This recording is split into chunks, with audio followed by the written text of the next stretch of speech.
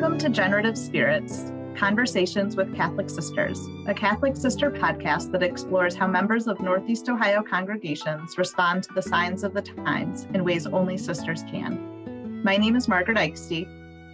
And I am Rachel Droder, and our guest today is Sister Rita Mary Harwood, a sister of Notre Dame. We talk about the work she has done in leading the Secretariat for Parish Life and Development at the Diocese of Cleveland and how it has changed over the years. Sister Rita Mary has supported multiple ministries, including chairing Church in the City in 1994 and leading the Welcoming the Stranger Committee, a group of professionals committed to the rights and needs of migrants and refugees. She began her work at the diocese in 1995 with responsibilities for the parishes of the 8 county dioceses and the offices that are in service to those parishes, as well as all the lay organizations and ethnic ministries of the diocese. We have gotten to know Sister Rita Mary and her work through participation on the Welcoming the Stranger Committee. And we are excited to talk to her today about her experiences in this and so many other important ministries throughout the diocese. We hope you enjoy. Hi, Sister Rita Mary. Hello, how are you? Oh, we're good. We're excited to see you. I'm here. Have you been waiting for long? No, we've just been kind of preparing and chatting, and yeah. Oh, okay. Sister Rita Mary, your audio is a little choppy. It's a little kind of like in and out. We kind of got the gist of what you were saying, but I'm wondering if there is another room that's maybe has better connection. Let me see if I can find another place. Our reception is not good. So let's see what I can find. When Rachel and I get our recording studio, this won't be an issue anymore. Yeah, we should have used the one in the diocese, Sister Rita Mary. I know. Okay, let's see. Does this sound any better? Let's try. Yeah. All of your rooms have like such perfect Zoom backgrounds. I know.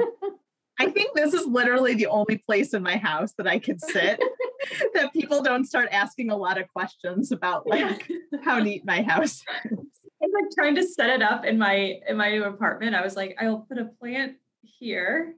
It's funny. Okay. Does this sound any better? We'll give it a try. This is probably going to be the best we'll get it. Great. Well, let's get started. Okay. For our first question, I would love if you could tell us a little bit about your ministerial journey that led you to your position at the diocese. Thank you. I would love to talk about that. Even as I look back, it's a rather interesting journey. Certainly not one that I ever thought I would be on, but here I am. I lived first on the east side of Cleveland at the time that I was born, and I'm the oldest of 4 children. I have 3 younger brothers. We lived in East Cleveland until I was in the 4th grade. And at that time, my mom and dad purchased a home, their first home, and they were so proud of that. It was on the west side of Cleveland in St. Coleman's Parish. So we moved to West 85th Street.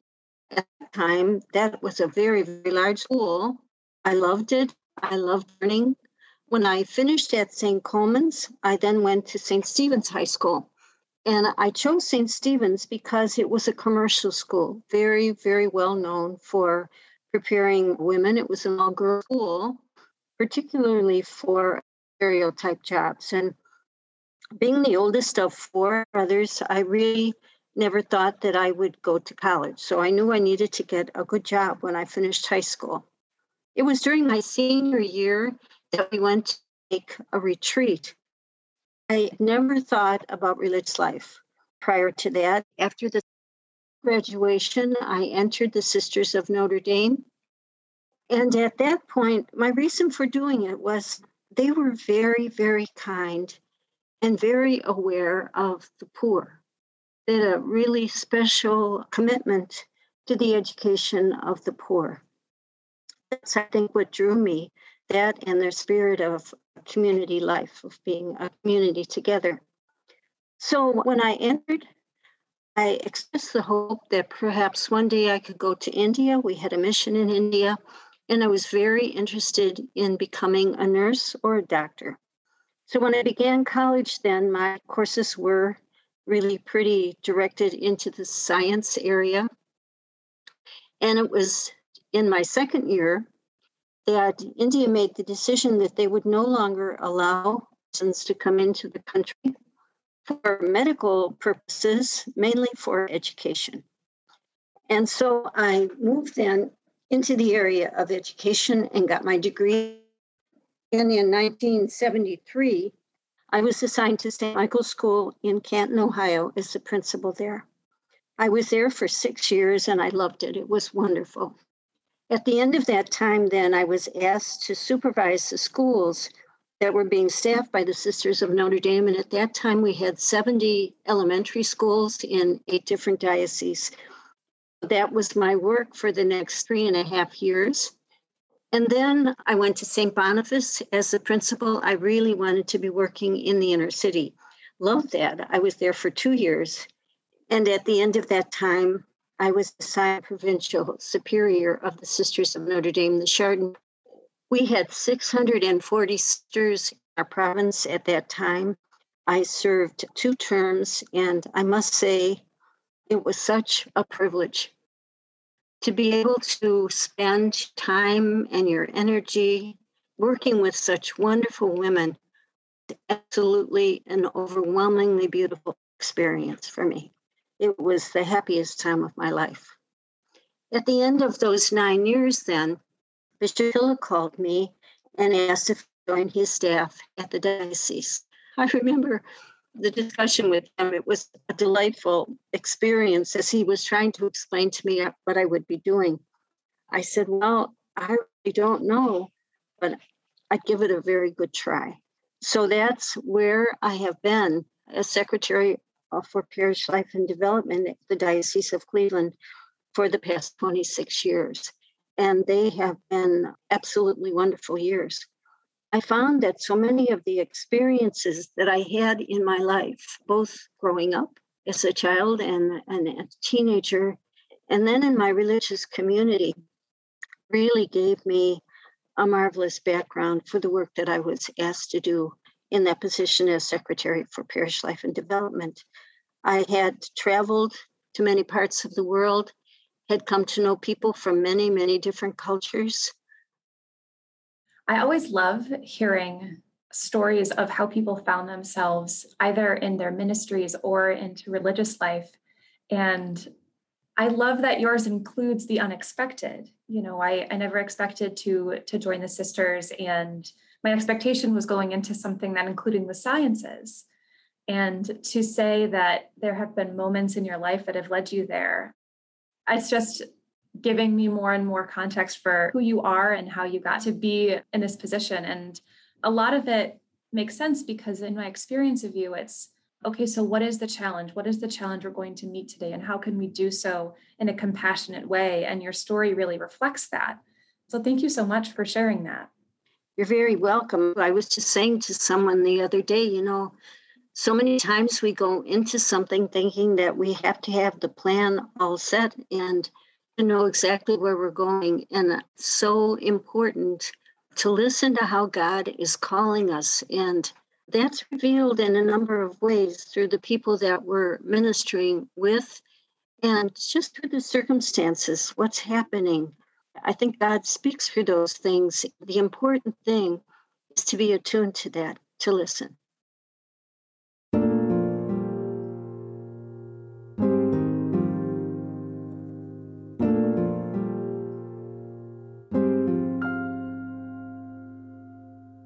So with the Parish Life Office, Sister Rita Mary, could you share what it is and why it's important to the diocese? Because I know many people might not know exactly what the role of that office is. Sure. I'm laughing because I didn't understand it myself. Bishop Hickey organized the diocese into what was called a secretariat system. So it's an organizational plan for the diocese, and divided the offices then that were existing at that point into categories. So there were all those offices dealing with education, all the Catholic charities. So education went into an education secretariat. Catholic Charities became the Secretary for Health and Human Services, Catechesis for religious formation and instruction, clergy and religious for the priests and deacons and religious sisters and brothers and priests. And then people explained to me everything that didn't fit neatly into those categories went into the parish life secretariat. I laughed at that. The first meeting that we had, I said to my staff, now, I think one of the things that we need to talk about and identify is what's unifying to us, what's going to help us to unify and to express a mission, and who are we? So we talked about many things. It's the relationship of all the different faith communities with us as a Catholic community. So that's the secretariat. It's a way of organizing.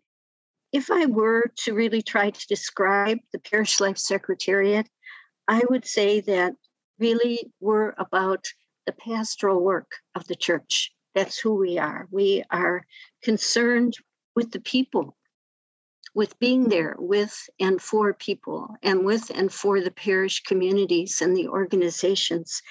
The offices of the Secretariat would include missionary discipleship. It used to be called evangelization.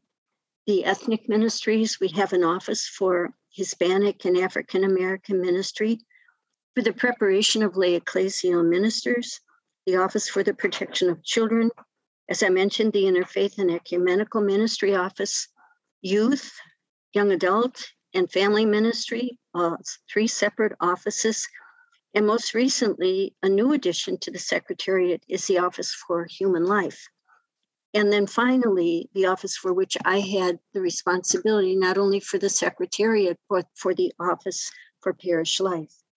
And what I think is at the very heart of who we are was that we collaborated, we worked together. Not any one of us was the whole, but we found that planning and working together was very important.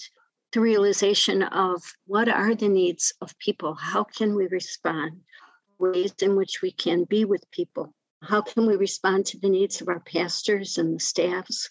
What are particular ministries that respond to the needs as they occur? And over the years, we've developed a number of new ministries to respond to those needs. We looked at the lay organizations in the diocese and how we could accompany them and help them to achieve their goals. And most recently, the pastoral care of migrants and refugees and people on the move. So that's the work of the offices of the Parish Life Secretariat and the Parish Life Office. When you share about how ministries were formed out of a need, or how ministries were formed specifically for populations of people, I think a lot about the work that I know you from and the work that I'm learning about in your time at the diocese. And I'm wondering, what are the main ministries that you've found over the years, either as part of its beginning or in your role as joining those organizations or those groups to minister to specific populations? Which were the main ones that you were involved in at your time in the diocese? One of the groups that I'm thinking about right now is Welcoming the Stranger. In my role at the foundation, I've been able to get to know you and get to know the people in that committee through Welcoming the Stranger. And I've always really loved the ways that you have identified the migrants and refugees as community members and as people that have incredible amounts of value to our communities. And so why not minister to folks to make them part of our community? And I've always really loved the way that you refer to them as people on the move. I think that it's really inclusive and really, really affirmative. That's right. So I'm wondering, what are those main ministries that you've been really involved in and proud of during your time at the diocese? There are really many of them, but let's start by talking about that particular area of ministry. When I went to the diocese on my job description, there was one line that said the pastoral care of migrants, refugees, and people on the move. I had no idea what that meant. And I learned that the Holy Father in the year 1400 established the Pontifical Office for Migrants, Refugees, and People on the Move. And he did that because he was very concerned about the traders and explorers who were going out to various parts of the world and wanted them to be accompanied by the church. And so they were assigned priests and brothers and so forth to accompany those traders and explorers as they went out on the ships. And that office in Rome still is in existence. So that one line on my job description represented a ministry that started in 1400 and certainly had many different expressions at this time. And I'll talk a little bit about those. In 2000, the bishops of the United States wrote a letter entitled Welcoming the Stranger. And it was written at that time because we were welcoming many, many people here to the United States, particularly people coming from Europe. And so the bishops felt that it was important for us as a church to reflect on how are we welcoming? How are we making people feel at home once they come here? There were 10 of us from the diocese that went to that meeting. It took place in Wisconsin.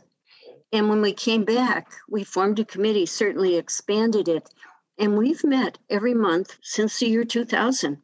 First of all, talking about the refugee community. At that time, it was people coming from Bosnia-Herzegovina. And then as time went on, people coming from Africa. And then as time went on, people coming from different parts of the world, from the Mediterranean areas. And that was a wonderful ministry. We worked with Migration and Refugee Services out of Catholic Charities, who were responsible for the resettlement of the people coming into the country. And we then took on the responsibility for the pastoral care. What was it that we could do to help people to come into the community, to feel at home, to feel welcome in the church? And so that was really the start. In 2005, when we were struggling with the migration situation, and President Bush at that time said, our immigration system is broken. And we were seeing people coming from the Central American countries and really struggling, many of them here without documentation. It was at that time that Bishop Pilla asked if we would really pay close attention to those people and find ways to work with them and to help. So we expanded our committee and we identified 3 areas that we really felt it was important for us to attend to.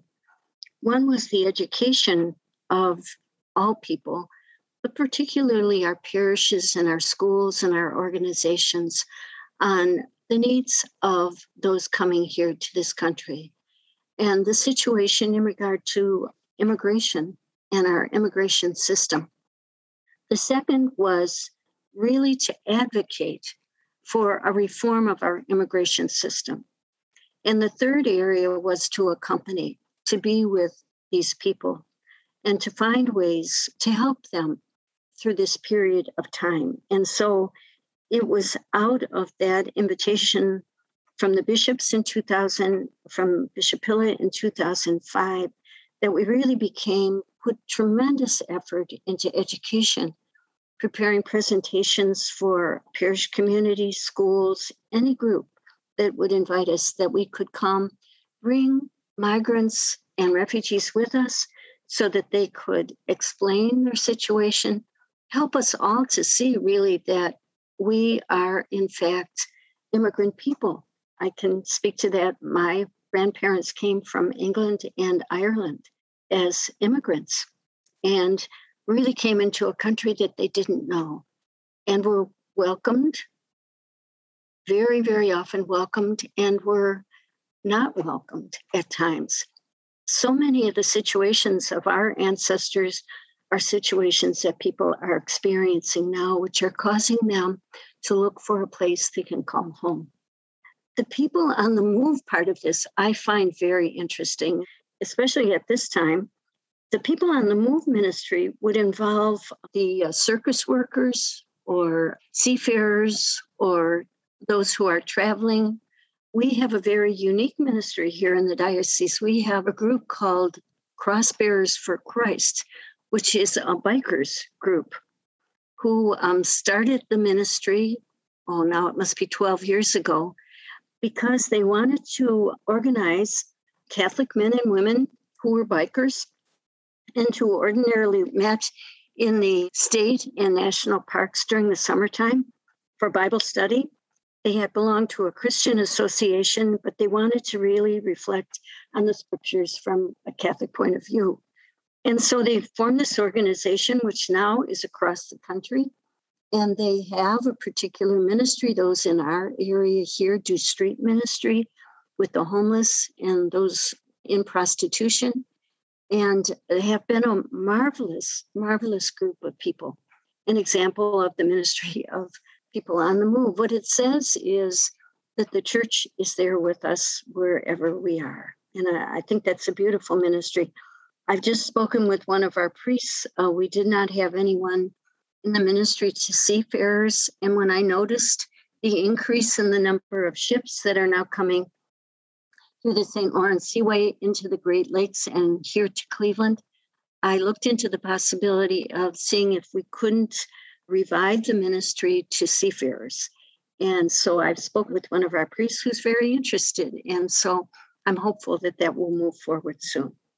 I love that history of what it means, people on the move, and how that continues to change, who that refers to. It's kind of a universal, timeless definition. It is, and it's all over the world. I think that's absolutely fascinating. And when I thought about it, when I was thinking about our own country and thought about the names of the cities along our West Coast in particular, that they're all named for the saints. And that was the influence of whomever was on that ship at that time. So it's fun.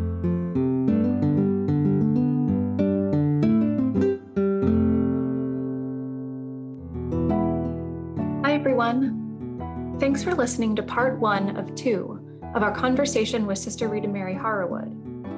Stay tuned for part 2, coming out October 22nd. We will talk about the other ministries she supported, including Church in the City, and the collaboration that guided the many initiatives in Cleveland's diocese.